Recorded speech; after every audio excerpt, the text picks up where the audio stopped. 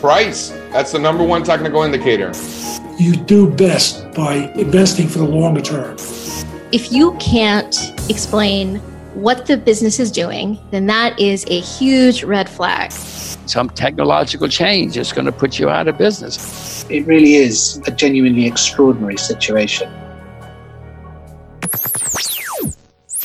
Hello everyone, I'm your host, Ed Gotham, and welcome to another episode of Opto Sessions, where we interview the top traders and investors from around the world, uncovering their secrets to success. This week, I'm delighted to introduce Jamie Rogozinski, founder of the notorious Wall Street Bets subreddit. You'll all know them from the infamous GameStop short squeeze, a moment that will go down in history alongside the rise of the retail trader and the power of communities. Jamie founded Wall Street Bets, a movement for financial democracy, in 2012, and the community currently stands at approximately 11 million strong. In this interview, we discuss why Jamie founded Wall Street Bets, how the GameStop story unfolded, the power of communities, NFTs, and we'll also go into detail on a number of innovative DeFi features from the new Wall Street Bets decentralized app, such as high-yield liquidity pools and exchange-traded portfolios. Enjoy. Jamie, welcome to the show. It's great to have you here. Yes, thank you very much for having me. I've been looking forward to this for quite some time, so I'm really interested to dig into the questions today. I thought we could start with debunking some Wall Street Bets terminology. I think quite a few people on the podcast or listeners will know these already, but it's good to hear it just quickly from your point of view anyway. So we might start with paper hands and diamond hands. I thought you could just give us a bit of insight into that. Paper hands and diamond hands. So these are terms that were, I guess, I don't know exactly where they came from, but they make reference to people that are going to buy something and hold it regardless of how the volatility is affecting it. And paper hands is someone that gives up early and then decides to sell, right? And like the idea behind this is a lot of people that buy something and just hold on to it for dear life. That's going to help appreciate the value of that particular asset, whatever it might be. Yeah, cool. HODL. HODL, all right. So similar thing. That one did start in the blockchain world and the crypto world. It is, I believe it started from like a misspelling. So it just means just hold on to it, right? Like Bitcoin's had the craziest volatility in the universe, and people that were able to HODL properly ended up doing quite well. And to the moon, which might have also started from crypto, maybe, but definitely picked up massively in the Wall Street Bets community. Yeah. I think that was kind of like an inherent one, right? Whenever somebody wants to just that's just a really simple thing to go to. To the moon, same thing. Let's make the price of this go up, right? So these things all kind of synergize to each other. If you HODL something with diamond hands, it goes to the moon and boom, everyone makes money. Cool. And then 8 strong together was the last one I had here. It's just this concept that if you have, instead of having, these really sophisticated hedge fund model, whatever, using high frequency, anything, it's just like, dude, if we have enough people come together that don't necessarily need to be the most sophisticated, but we can do great things if we unite. Awesome. And what exactly is Wall Street Bets to you? I think it'd be interesting to hear from your point of view what it is. I mean, what it is now, it's transcended to this idea. It starts off as a forum, a subreddit where people come together and talk about different risky strategies or try to find various relatively sophisticated ARB opportunities that are crowdsourced through the mechanism of the internet. And it's now become this kind of omnipresent philosophy, right? That lives not just on Reddit, on Wall Street Bets subreddit, but there's a bunch of offshoots that are more specific to different asset classes or locations, like Korea Street Bets or Silver Street Bets or Satoshi Street Bets. Yeah. But outside of Reddit too, you have Telegram, Discord, Facebook, all these things. But people, it now represents this, hey, let's become empowered. Let's democratize finance. Let's take control of our own, future, and not necessarily just rely on the man or these institutional or governmental agencies to do the decisions for us. Yep. So it's essentially a community with some values that the community is behind and adhere to, sort of thing. That's exactly right. And initially, why did you found Wall Street Bets? How did that come about? So it was this a combination of a couple of things. Number one, at the time I'm single, I have a good job. It's leaving me a disposable income, right? But I have this good job after having lost my previous one to the financial crisis. But I have extra money laying around every month and decide to say, hey, I'm never going to be able to become Warren Buffett with $1,000 or whatever I have to spare. But I could potentially win the lottery, right? Or I could potentially take some bigger chances and be able to turn this thing into more money and get myself more empowered, right? So that's one philosophy, and it's juxtaposed next to this kind of philosophy that Wall Street is kind of broken, right? Let's try and fix it by breaking it, or if you can't beat them, join them and exploit or find exploits or inefficiencies or profit-making opportunities that may be missed or may not be readily apparent to these larger institutions that use more sophisticated efforts. Yep. And what started as somebody to discuss these bets or big like payoff bets, then sort of transitioned into more of like the almost behind this democratization of finance. Is that sort of fair to say? Yeah, like there's this entire movement that's going in parallel, right? Like you have Wall Street Bets, which is this, let's call it a community of people that are like-minded individuals that want to just democratize.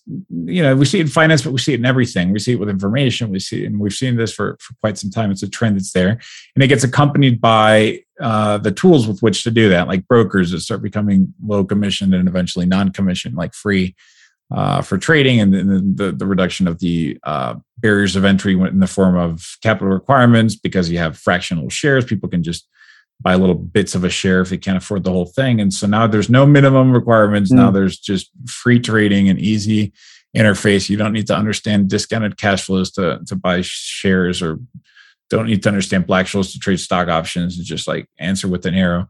And this accompanies, and it goes together in unison, and largely pushed by this generation or generations of people that were affected directly or indirectly by the financial crisis and have been off-put by it. So this energy that we see, once again, not just in finance, but you see it everywhere, this idea of shared economies. You start seeing, Uber and Airbnb, all these concepts of maximization of resources and gig economies, and let's do these things in a way that I can actually improve my own situation. Yeah. And you recently released a book as well, and the title was How Boomers Made the World's Biggest Casino for Millennials. How does that tie in to Wall Street Bets? Like, could you explain that a bit more? Yeah. So, I've been witnessing this phenomenon take place over the past 10 years, these kind of gradual changes, but also this massive shift slowly setting up and brewing. All these recipe ingredients are coming together.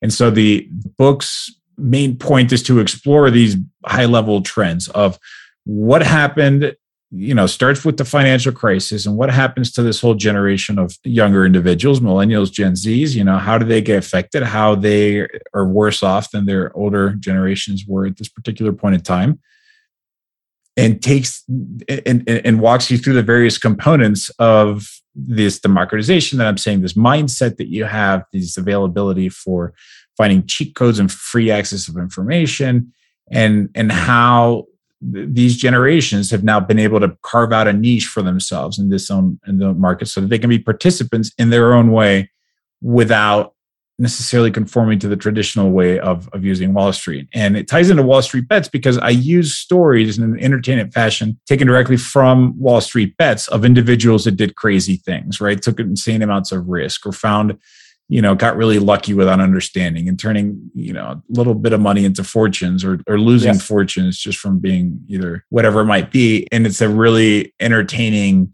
kind of a company sideline to explore all these different topics. And what value do people derive from being a part of the community? Is it the shared values thing that's the most important thing, or is it these opportunities, which is essentially how you started it? Is discussing these potential opportunities for millennials, let's say, to potentially get rich. These like casino bets. So humans are tribal in nature. Humans crave communities, and you'll see it with anything, with political affiliations to sports teams, to hobbies, like mountain climbing or art or book clubs, whatever it is, it's people like to belong and to be able to hang out and discuss whatever things are interesting to them. So on one hand, they like it because it's a community with like-minded individuals.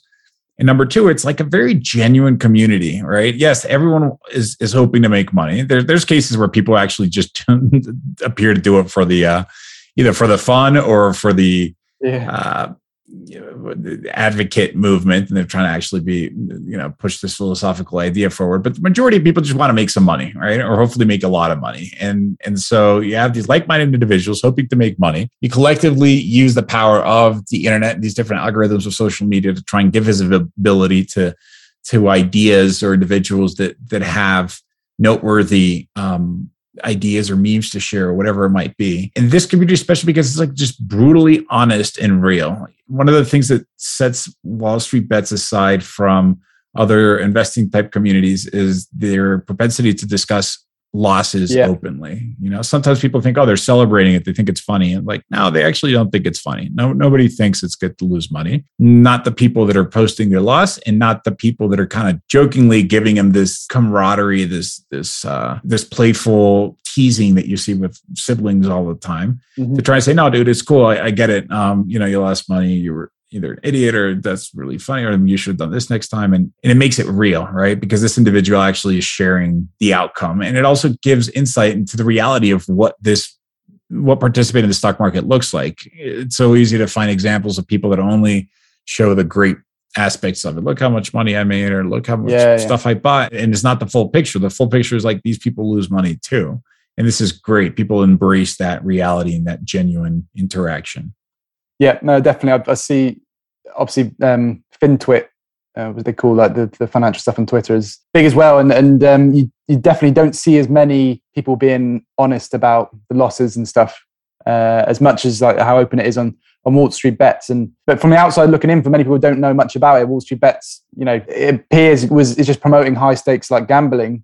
But what we're sort of saying is that there actually is some really valuable education, and it's just their way of sort of going through that, because it's not, the stock market is not an easy game to play. And the stock market at its core is in a sense gambling, in the sense it's speculating, right? For the longest time, the word speculator was the actual word for trader, and it still is the word in other languages, because you're just guessing. Even investors are still kind of guessing. They're taking educated guesses, and they're hoping to get the outcome that they're getting for. So the embracing the language around gambling openly, as opposed to try and masquerade behind sophisticated, this is discounted cash flows according to the, whatever.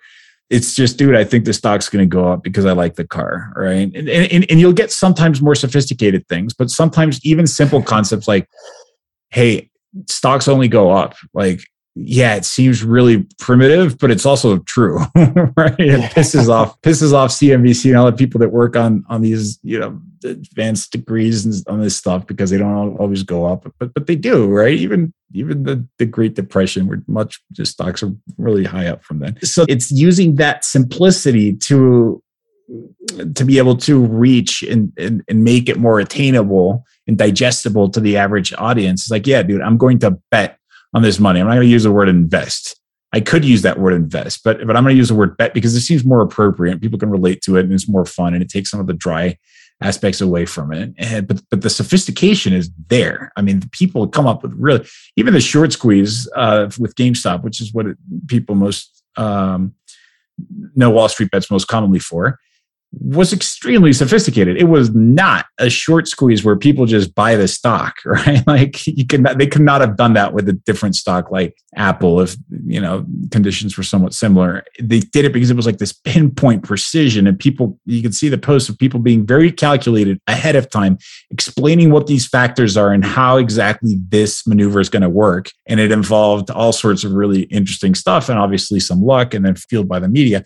But there's a lot of intelligence behind it. Same thing happened right before that, or not right before, but maybe a year before, when people were taking advantage of this Robinhood glitch, and they were taking out infinite margin. They could get unlimited buying power, and before that, a similar variation of that using box spreads, which is a sophisticated arbitrage, right? Stock options box spreads are not easy. Now, if you Google it, there's a reference to Wall Street bets. That's incredible. So these are these cheats. Is this what the sort of things that they're finding to? They're cheat codes, yeah. And people like cheat codes. That's the thing. Is this younger generation also, they like the video games and they like to find their little shortcuts, and you see it with all sorts of things. Like people figure out a cheat code for Chipotle to see if they can get their free block with that extra money or whatever. Like it's just this mentality, but the language that reflects it. It's like I'm going to get this little shortcut, and it's going to give me just this tiny little bit of edge. And it's the same thing with the market. It's this game, and they can find these little opportunities, and they share them, and they grow them, and they expand upon them. Yeah, and just taking back to GameStop as well. A lot of people probably don't know, like, and you talk about the sophistication behind it. It wasn't just like a random stock they chose. I found it very interesting that one of the reasons that it began gaining traction was because of Ryan Cohen, founder of pet e-com giant Chewy, and a few of their other high up employees joined as directors, and promising a story of transformation after they'd had profit warnings and stuff like this, as classic sort of decline of a company that was brick and mortar and hadn't adapted well to e-com and stuff like this. And they bought into that story, and that's what started this thing in GameStop.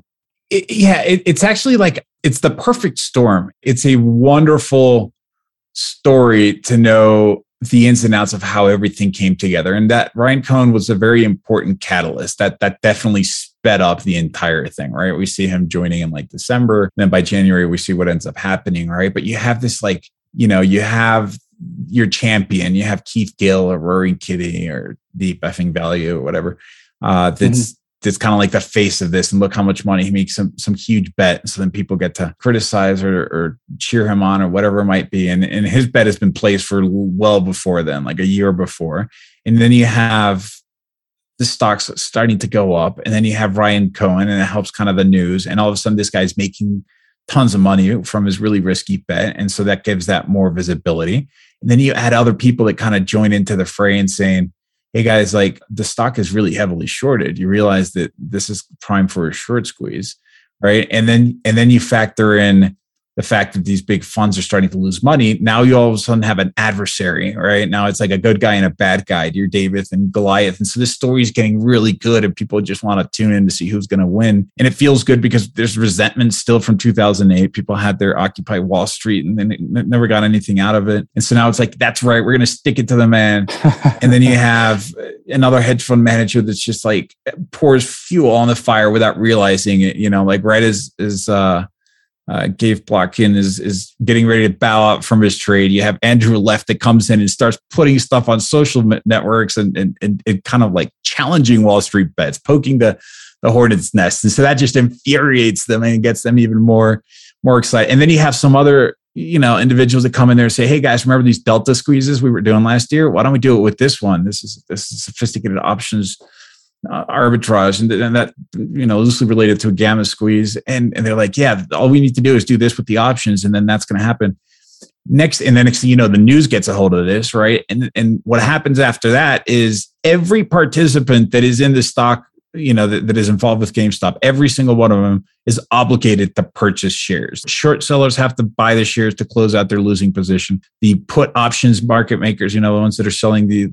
options writers, are having to buy their shares to close out their short hedge. The call option writers are having to buy more shares because they need to increase their, the delta hedge. Because they're indifferent to this thing. Obviously, Wall Street Bets is just buying the crap out of it because they just want the stock to go to the moon. Everyone's buying this thing, and so we got to see this catastrophic effect, which not catastrophic, I guess astronomical effect that just shot this price to the moon and eventually breaks the stock system. Like the brokers have to restrict because of these collateral requirement rules that were put in place in 2008. And so that gets kind of misunderstood. And then then people get more enraged, right? Elon Musk starts tweeting about it. It's like, let the people trade.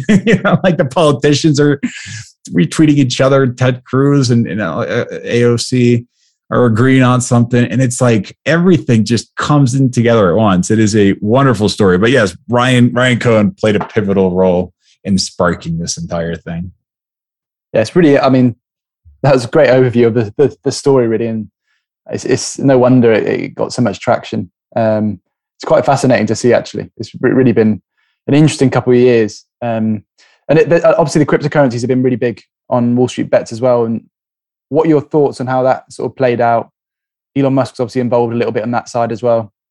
So, I'll speak to myself and then I'll talk about the bigger picture. Like, I screwed up. I was all about Bitcoin when it started. I'm like, this is a really great idea, technologically, economically, for the empowerment. I was also still kind of sour about the 2008. So I bought into the ideology behind it, and I started mining some, and then naturally lost that particular wallet. But it was a very clunky, very unfriendly experience, like a not user-friendly experience. And it didn't quite mesh in with Wall Street Bets. It was just an experiment at its infancy. And then it starts getting adopted more and more. And then the price starts going up. People start talking about it. And I'm like, all right, cool. Congratulations, Bitcoin. You made it. I'm really proud of you. And that was that. I was like, every time that I saw any type of coin, I'm just like, well, that's just another coin. And they're taking about it different ways. And I didn't realize it under my nose, like this entire ecosystem was being developed, which is what I'm now calling DeFi, which I still think it's like pigeonholing it too much. Like, it's so big, and it is not coins. Coins are cool too. Don't get me wrong. I still like those, but this is like a system with which you can interact with finances. Like, and if the goal is to democratize and to arbitrage and to empower yourselves and to do all these different things, DeFi and blockchain technology allows people to do that in unimaginable ways. If you like the stocks and you want to buy stocks, like, you can now do that on crypto. You can buy synthetic stocks or actually tokenized stocks, which are collateralized by the underlying, whatever it is. There's different mechanisms, but same difference for people that just want to put money into a thing that they think is going to make more money.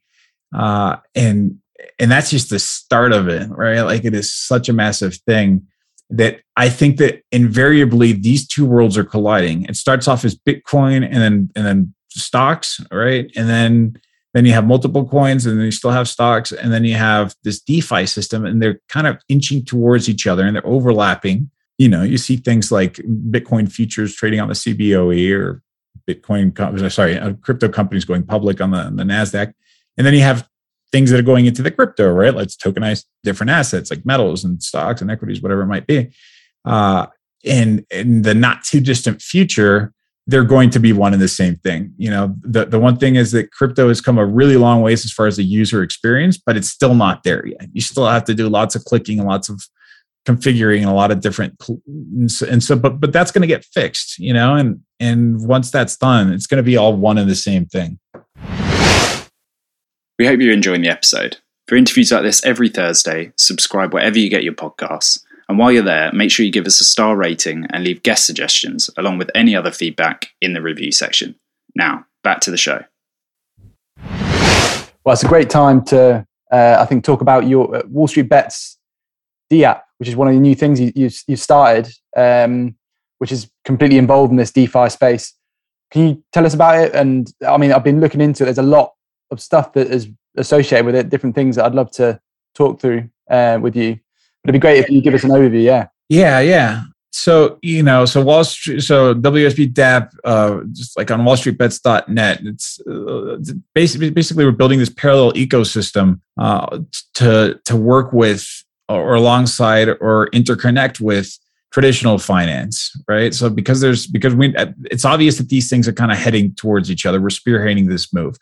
And just pushing forward the ability for people to further empower themselves and further democratization and increase the access to things and find new innovative ways of either finding inefficiencies for short-term profit and or creating new tools that may not have existed but now possible to blockchain. So what we're currently doing is it's a DAO. This is like this decentralized organization. People buy WSB tokens, and then they become part of the governance. They can decide on what we're doing and how we're going to spend money and et cetera, and developing all sorts of tools. And so synthetic stocks is something that's already available. These are assets that are, these are tokens that mirror the price of underlying shares of particular companies that have advantages of being 24/7, no KYC, it's around the world, blah, blah, blah. And it's got the disadvantages of it doesn't actually participate directly with the market. So you don't get your dividends, your voting rights. You don't get to actually have an influence in the price of the stock, which I believe is an important component of the market participation. But we're also getting close to introducing these tokenized versions of them where you do actually buy the stock. We're creating another one is like ETPs. These are like ETFs, exchange traded portfolios. They're baskets of collections. So you can have mixed crypto with stocks, and you can put like stocks from Korea, and you can put stocks from the US, and then you can put a couple of crypto coins in there, and then you can put like metals in there and wrap them up into one ticker symbol, and then just people can buy that. You know, the flexibility that the blockchain offers is something that you cannot do on with regular ETFs. They have to do so much stuff to configure and to change and to reweight. These things on the blockchain all through smart contracts is automated. Like, and I'm really excited about like keep reading about how Nancy Pelosi has the best investment track record ever. In fact, I don't know if it's true yet or not, but I saw this tweet and I need to research before I parrot it, but whatever, I'll say what it said anyway. It said, if you had to put money into, the following things 10 years ago, this is how much money you would have made. And I stopped after the second line, and then I just retweeted it, which was like, if you invested in Nancy Pelosi's fund, you would have made 2-point-something million. If you'd invested in Bitcoin, you would have made 1.9 something or other, million%. Like, it's a huge, so Nancy Pelosi actually beat Bitcoin, which is cool, right? So why not create like an ETP, this automated smart contract? It rebalances itself whenever she discloses a new position.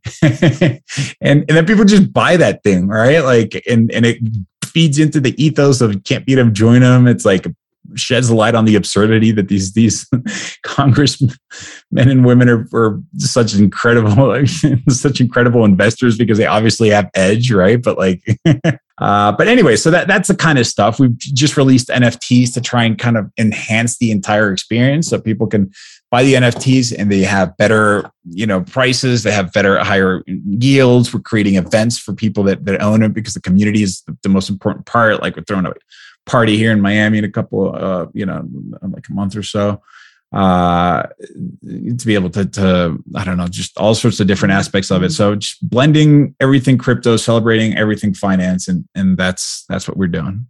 Awesome. And so one of the main benefits of this Wall Street Bets DApp is, I assume, is like lower cost, because is that one of the things that you were sort of on about, is that all these financial institutions basically try and charge you left, right, and center? Well, that's what they have been doing for years. Yeah, it's kind of tricky, right? So, if I'm being brutally honest, there's no commissions, right? You're just doing everything on the blockchain, but blockchain's not free, right? Like you're paying money into gas fees or whatever it is. So there's opportunities where things can be cheaper depending. We're trying to be on multiple networks. Some networks like Ethereum are expensive. Some other ones like Binance are cheaper. And trying to just mix and match different rules to try and create things that are actually cheaper per se, right? Like that don't cost. And there's no commissions. You might pay the gas fees, but there's other opportunities there too, right? You have the transparency of everything. The decentralized nature of it prevents the ability for anyone to shut it down, right? Like the way what we saw in GameStop once the heat of the moment was taking place. You have very interesting ARB opportunities. You have stocks that are trading 24 hours a day, and you have the other ones that aren't. Some people can take advantage of after hours news and make that type of profit, right? Eventually closing that ARB opportunity, but that's like the best thing that can happen to a market. So it's giving us that stability. You also like the self-custodial aspect of it. Brokers don't, you don't own the stocks when you buy it on Robinhood. Robinhood does, which is fine. Like they kind of like a proxy, and that's the way all brokers work. With the blockchain, it's like, no, you can actually be the self-custodial because brokers do have that counterparty risk. Brokers do actually go out of business. Robinhood came insanely close to doing that. Like people don't realize what tidal wave would have happened if they didn't come up with $3 billion overnight. But those risks are there, and so it eliminates some of those risks, which is good. So there's a lot of benefits to working with the blockchain. You don't have to replace Wall Street; you just work alongside of it. People have their Robinhood and their crypto because some of the things just straight up are not available on the TradeFi or traditional finance. Mm-hmm. And how does the smart contracts work for these exchange traded portfolios? I mean, you gave the example of Nancy Pelosi. So will there be some sort of data feed that's connected to that knows when stock changes happen in some other portfolio? Yeah. So like the good thing is that there's so many people that are so smart that have been working on this forever that we're working with technologies that have already been tried and true. Like we're not trying to reinvent the wheel. So, for things like the Oracle and mimicking stuff, or just being able to validate data, right? You have Mirror, Terra, we have a partnership with them, and that's also what we use for our synthetic stocks.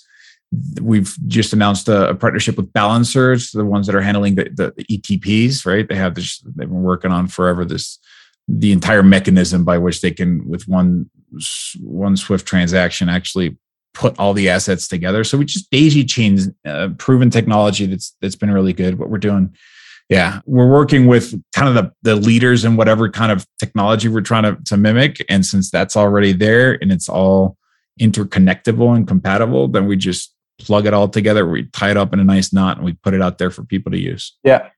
And how does it work with buyers and sellers? Do you have to have enough sort of liquidity and volume in there for it to work? I don't understand the. It depends on which. Now we're getting technical, which I don't mind, but it depends on what it is that you're trying to do, right? So, let's say, for example, you're trying to do a synthetic stock, and so this is it's essentially a prediction market. You have people that come to the table and say, "Hey, I bet you that Apple's going to go down." The other guy says, "No, I'll bet you Apple's going to go up." And then they look at the price of Apple and say, "Okay, we'll use this as our kind of starting point, and I'll wish you luck." Then, depending on what happens to the price, one person is going to have to pay the other person the difference, and then they close that out. Right? That concept's relatively simple. You throw in some decentralized component to it, so that you actually have lots of people on one side, lots of people on the other side, and you do have to have that liquidity on both sides. And so, for that particular tool, the synthetic stock, or what we're calling stonks, then we're adding these stocks ticker by ticker based off of what the community wants. So the community wants to add Robinhood. People are like, we meet a certain threshold, then we're able to add that because we can make sure that there's enough liquidity. For other stocks, right, these are the ones that are kind of minted on the fly. We just released a macro hedge ETP, which is anything but a YOLO. It's actually like this inflation busting. Now that we have everyone worried about these macro level events, not just inflation, but you get China, this, that, the other. This is a place where you can park your money and it won't lose its purchasing power and or value. It's somewhat of a more stable than some of these stable coins. This thing goes out there and it purchases underlying, which is some dollar currency, some gold, and some euro. I forget all the things that are inside of it. But it mints it on the fly. So you go in there and you say, "Hey, I have, I want to buy 1 unit of this thing. Here's my USDC or ETH or whatever it is." And then the system goes out and purchases all the underlying, wraps it up and gives it to you. The liquidity is already there for all the underlyings. There's no illiquid assets that are wrapped up into the one. If you're talking about tokenized stocks, right? Similar thing. I give you my money, right? You do have to kind of pre-establish what demand has to be there so you can populate the drop downs and things like that. But then you have your intermediary go out, purchase the stock with the money that you just deposited. Yeah. Right. And then you link those two things together. So liquidity is there, necessary for some stuff, not other stuff. Liquidity is always great, regardless of which one it is, because it just helps get more competitive prices. It attracts ARB, the bots that go in there and scalp everything until everything is uniform across all mediums. And so, yeah, liquidity is a good thing on anything, any market, any time you want to buy or sell anything. It's so interesting how this space is evolving. And something else, the high yield APY liquidity pools, which is another DeFi aspect. Can you sort of explain that and how it works and how people use them? Yeah, so I started this journey not knowing what anything is, right? What the world is yield staking, farming, whatever. Why do you keep picking weird words like that? Yeah, it's kind of a cool concept. Like these DeFi people keep innovating stuff. It's a way to make more money from the money that you have. You take it, and it serves a productive purpose of providing liquidity. Since we've established liquidity is good, we have, like I said, the governance token, the WSP governance token, and we wanted to make it liquid so that people were able to buy it and sell it, and make it useful. The way that there's two main approaches to creating markets. The traditional one that you see in centralized or traditional finance is you have your order book, you have buyers and sellers. You say, I want to buy at this price, or I want to sell at that price, or I want to buy at any price, or I want to sell at any price. And once you combine those 4 order types, you have what's, just looks like an order flow and an order book, and you can get those mechanics. But you need to have people on both sides at all times in order to have fluid looking movements. And DeFi introduced this other really smart approach to things called like automated market makers. You do away with these order types. You literally just can buy or sell. And the way it works is you have tons of people. They go in there and say, hey, I have lots of BNB and I have a lot of WSB. I'm not going to use it. I'm bullish on both of them or whatever.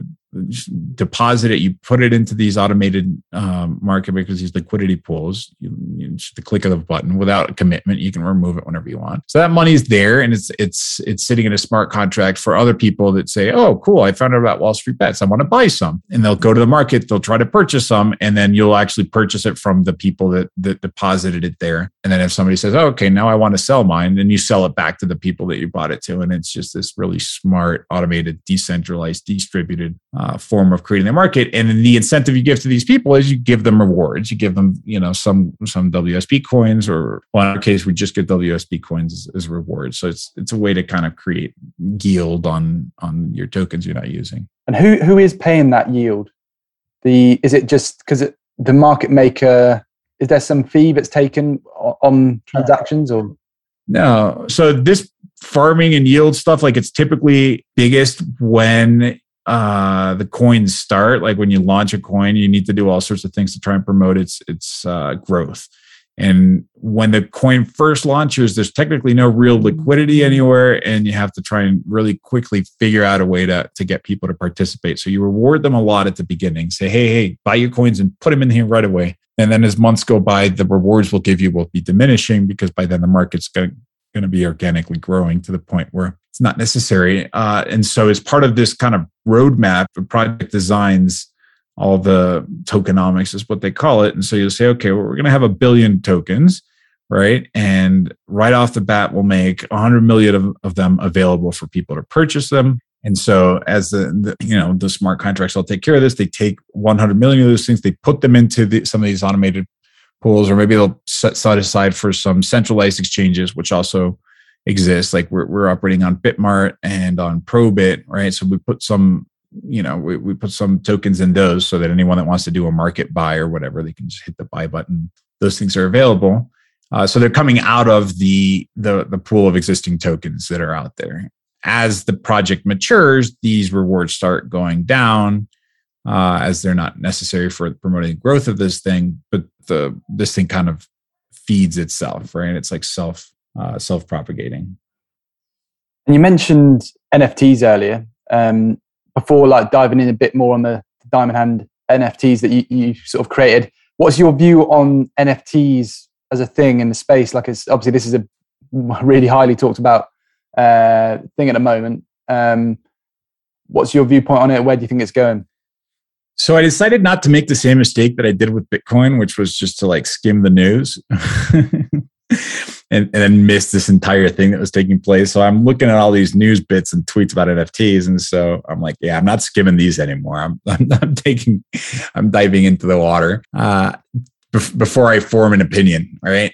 Because there's obviously, it's easy to say, well, somebody just bought a picture of a rock for millions of dollars and that's just some tulip mania hype or whatever. It's natural to knee jerk your way into that position, but like, and there's definitely some of that, don't get me wrong, but the NFTs are cool, right? Like they're still not defined yet. Right now, NFTs are unfortunately just defined as, yeah, you buy artwork from the original guy or whatever, and then you can prove custody, and they're valuable because if you think of a Picasso or whatever, that the certificate of authenticity is there. But when you look at these NFTs, there's not Picasso, right? Like these are like pixelated pieces of crap. Like they're nothing to do with artwork. I mean, some of them do. I don't want to minimize them. There's some really beautiful, really creative, really innovative computer generated artwork, which is nice, right? But let's just be real with ourselves. It's not necessarily what's driving this craze right now, especially some of these most popular.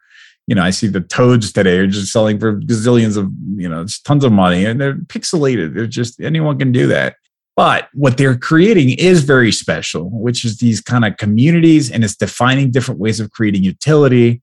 It's making evident that this generation also has a separate set of value systems. Maybe they'll say, well, I could buy a car or I could buy this instead, and I'm going to derive the same amount of pleasure from it because I don't plan on selling it. And that's what makes some of these prices go up like crazy. And then you have other ones like the Bored Ape Yacht Club, which I'm jealous of because they get to define what happens next in this space, right? Or at least they can really push it in a certain direction.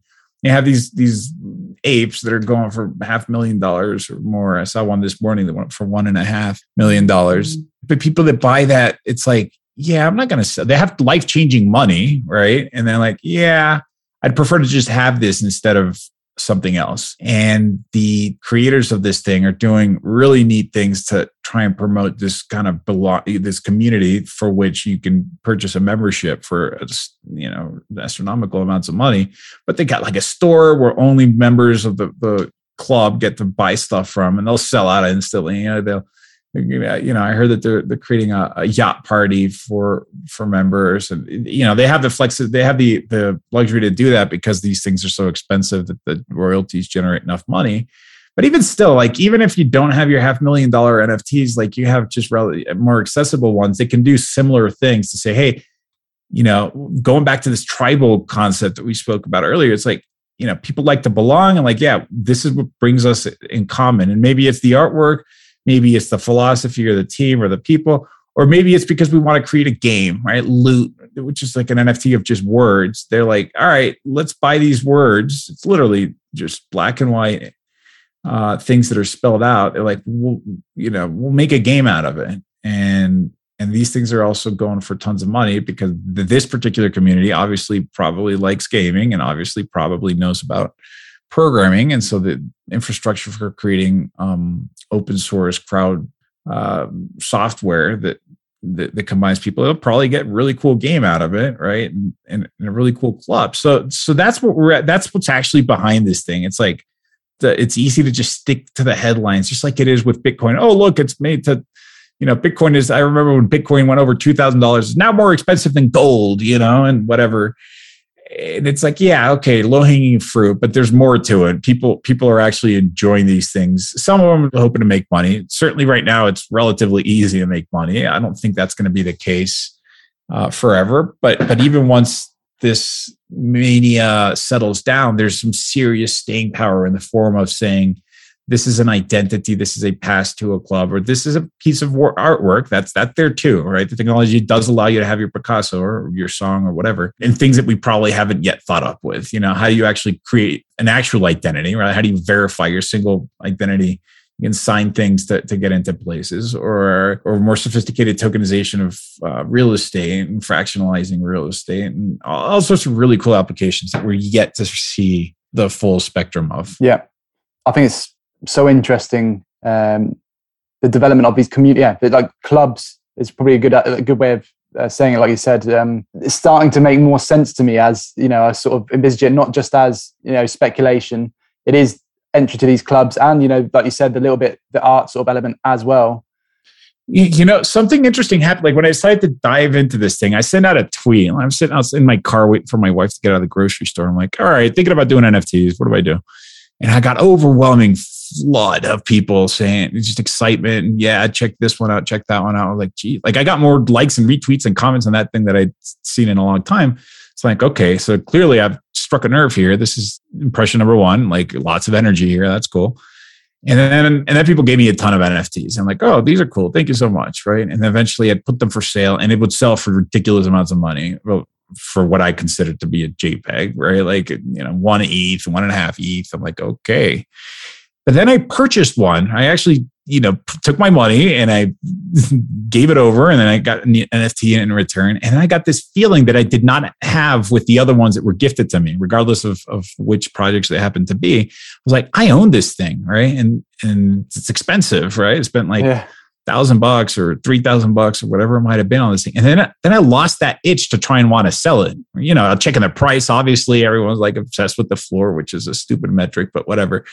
But I'm buying into it, right? I'm also checking the floor, but I don't want to sell it anymore, and it's this kind of this irrational thing where I stop and say, what do you mean you don't want to sell this JPEG for $3,000? Like you're just super happy about this VR headset that you bought for like $300 or $400.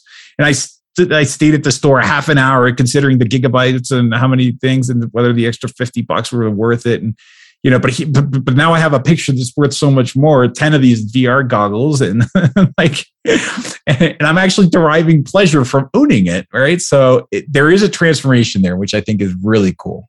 Yeah. And what a lot of people don't understand is all the extra benefits you get now, not from every club, let's call it, but they do. You were talking about the apes one, and there's another, Stoner Cats, I think is by Ashton Kutcher, that gets you access to their animation series only for those people. And it's very interesting, these things that are developing, and you can see how it's becoming a club. Yeah, we're still waiting to see exactly what the model is that the people want, and even once they're defined, I still think they're ever changing because this thing allows it to happen. But yeah, there's a lot of really special creative ways of saying, all right, cool, let's make it, sure, artwork or bragging status, but let's also find ways to actually do cool things together. So this is the Ashton Kutcher ones, or you have let's make a program or a game together.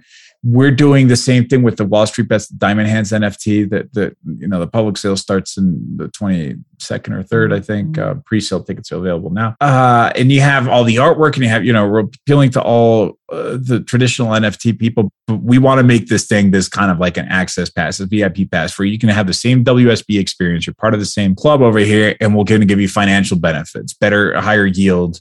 Rewardings, access to exclusive events. Maybe they're virtual, or maybe they're in real life.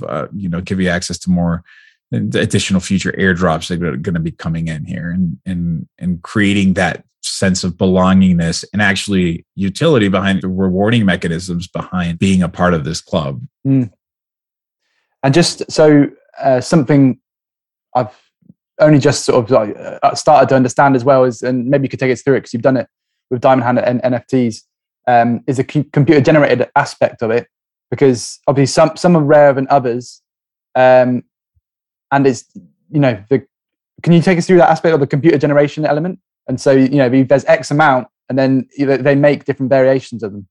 Yeah. So in order to, a lot of these things are computer generated. So we have 15,000 Diamond Hands NFTs, after which we'll be dropping free Bullet Bear and an ape, all of which are unique 15,000 collections of it. And so you set up computer programming rules. So you have an artist come in and design variations of it. So if we're talking about the hands, and make the hands in different shapes and change the nail colors, or put a tattoo on them, or the diamond's going to shine bigger, or it's a different color background, or whatever it might be. You just put different attributes, and then you assign those attributes a percentage or a rarity, right? So you'll say only X percent are allowed to have this ring, and that large percentage will have that. And you configure this all so that you have this kind of, for the people that are collecting these things, that have this sense of the rarity. It's wow. And what's cool about it is you don't know, not even the people that are creating this know what the combinations are going to be. This is a rule-based thing. You create all the artwork, you put all the parameters, you set it all up, and then you just throw it into this kind of slot machine style where it spins the little wheels and they all just kind of land wherever they're supposed to land. And so we don't know what the rarest one is going to be or what it's going to look like. And that's also this gamified enthusiasm component, which is fun too. But once you have all these NFTs, they all provide the same utility. So if you're in it for being part of the club and you want to go to the parties or whatever, then it doesn't matter which one you have. But then you have the collectors that say, no, I want to have the one with the one with the YOLO tattoo on it, or the one with the red diamond as opposed to the white one. And so you add that component of it to give people additional kind of collector appreciation to it. Just like any collection, baseball cards, the Babe Ruth is probably going to be really rare, and the other ones are probably going to be more common or whatever. Yeah. Mm-hmm. And then, as you were talking about earlier, the space is still not super easy to get used to and understand. How do you go about buying this stuff? Let's just talk about the Diamond Hands NFTs as an example. How do you go about, what do you need? What's the process? So you go to wsbcollectibles.io, or you go to wallstreetbets.net. I think, pretty sure it's linked directly to that. And I suppose that if you're a complete novice, you're going to have to watch the video, which kind of helps you out with how to get into crypto, which is how to download the app that allows you to buy and sell these things, and how to kind of navigate at the most basic level how these things work. But if you have a wallet, you've done at least a crypto transaction, and you're familiar with these Web 3.0 things, you have your wallet, you go to that website, you connect your website to the wallet with just a button, and then you just approve that warning message. And then you click the mint button, and they cost 0.1 ETH each, and you can mint multiple ones. I think there's a 5 number limit for it, and that's all you need to do. And I guess the only relevant thing is currently before October, I want to say it's 22nd or 23rd. I really should have this date memorized. Prior to that day, people are buying raffle tickets, right? These are kind of like pre-sale passes. They're a way to get around the high gas fees. Ethereum gas fees are astronomical. And so this is just I've seen a lot of creative efforts to combat this, and this is one. So you buy the raffle ticket, and depending on how many people buy the raffle tickets, you have a really high probability of winning, or at worst, like a 1 in 3 chance in winning. And so you have your raffle ticket, you hold on to it on this 20 whatever of October. You can then just burn your pass, and then you'll get in return for it either your Diamond Hands NFT, or you'll get a full refund for whatever you spent on it, right? So it's not like you're actually buying a lottery ticket where you're non-refundable. It's fully refundable. And then after that, then I'm guessing people can also buy it secondhand on OpenSea or different markets. And you know that you're talking about the high ETH fees and the gas fees. Solana, is that a way of getting around that? How does that work? Do you have to choose whether you put it on one or the other?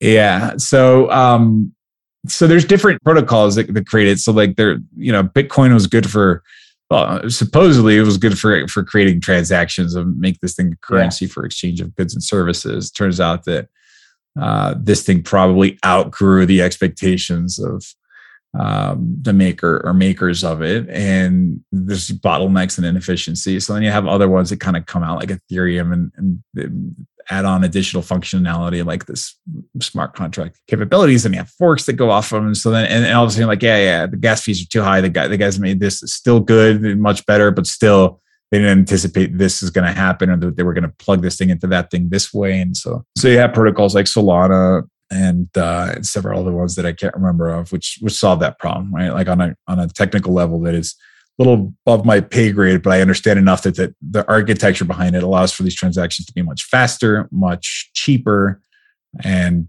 much more efficient, and catered towards this type of use for blockchain, right? Which might be more intelligent smart contracts, higher volume, or whatever it could be. So if you want to use Bitcoin to do an NFT, which I was told they exist, I haven't seen any of them, but then you have to do certain stuff. If you want to buy ETH NFTs, you have to do certain stuff. And if you want to buy Solana stuff, NFTs, you have to do certain stuff. And that certain stuff implies go to a marketplace. So a popular one for ETH right now is OpenSea or Rarity. There's just websites like eBay, right? And they'll say, if you want to play here, you have to use ETH or Polygon or whatever. If you want to use Solana, there's a separate Solana-based marketplace for that, right? Got you.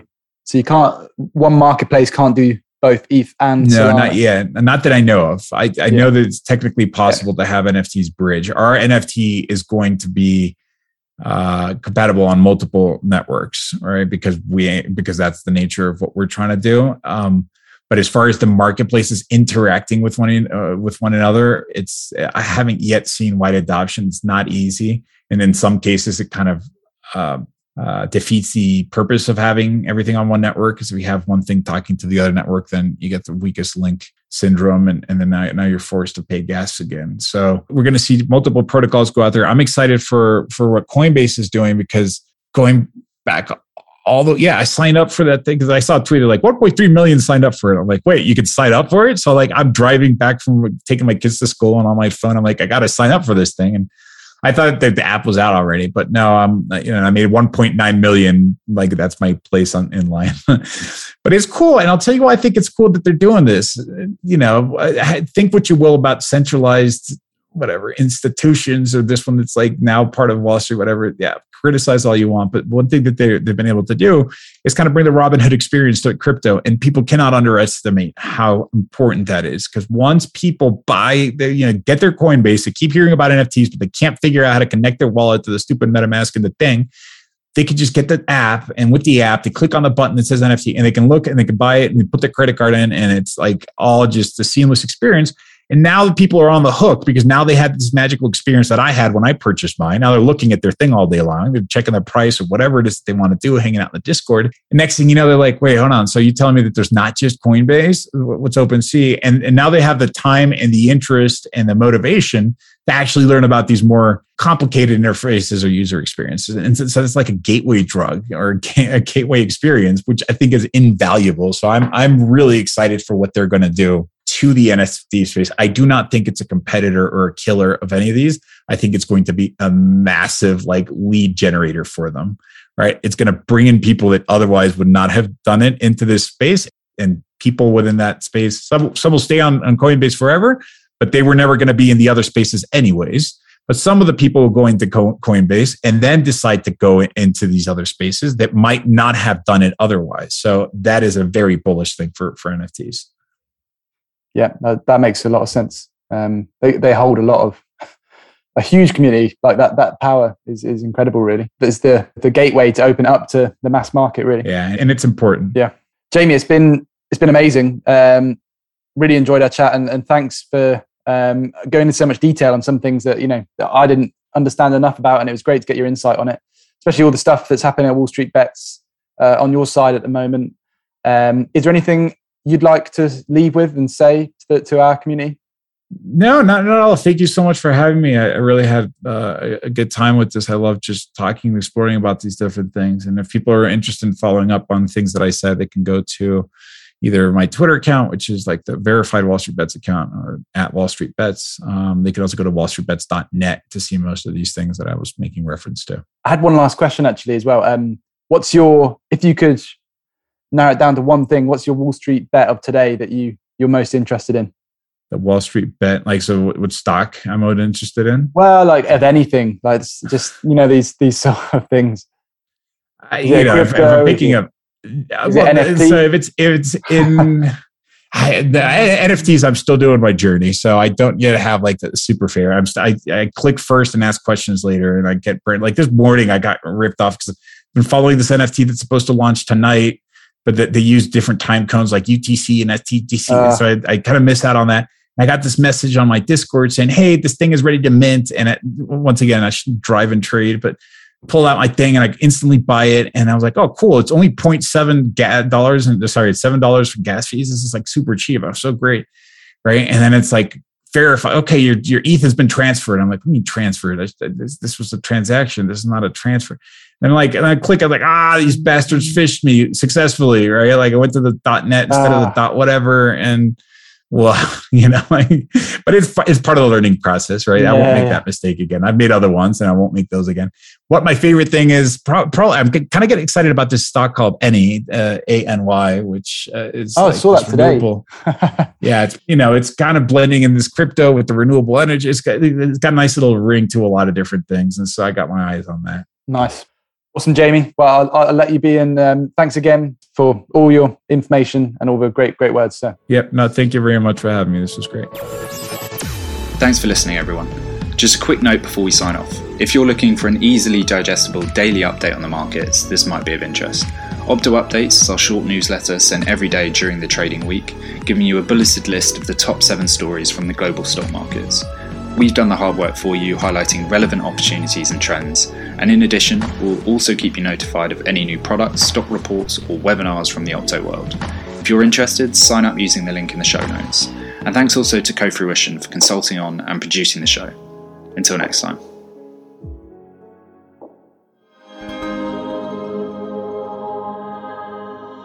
Co-Fruition.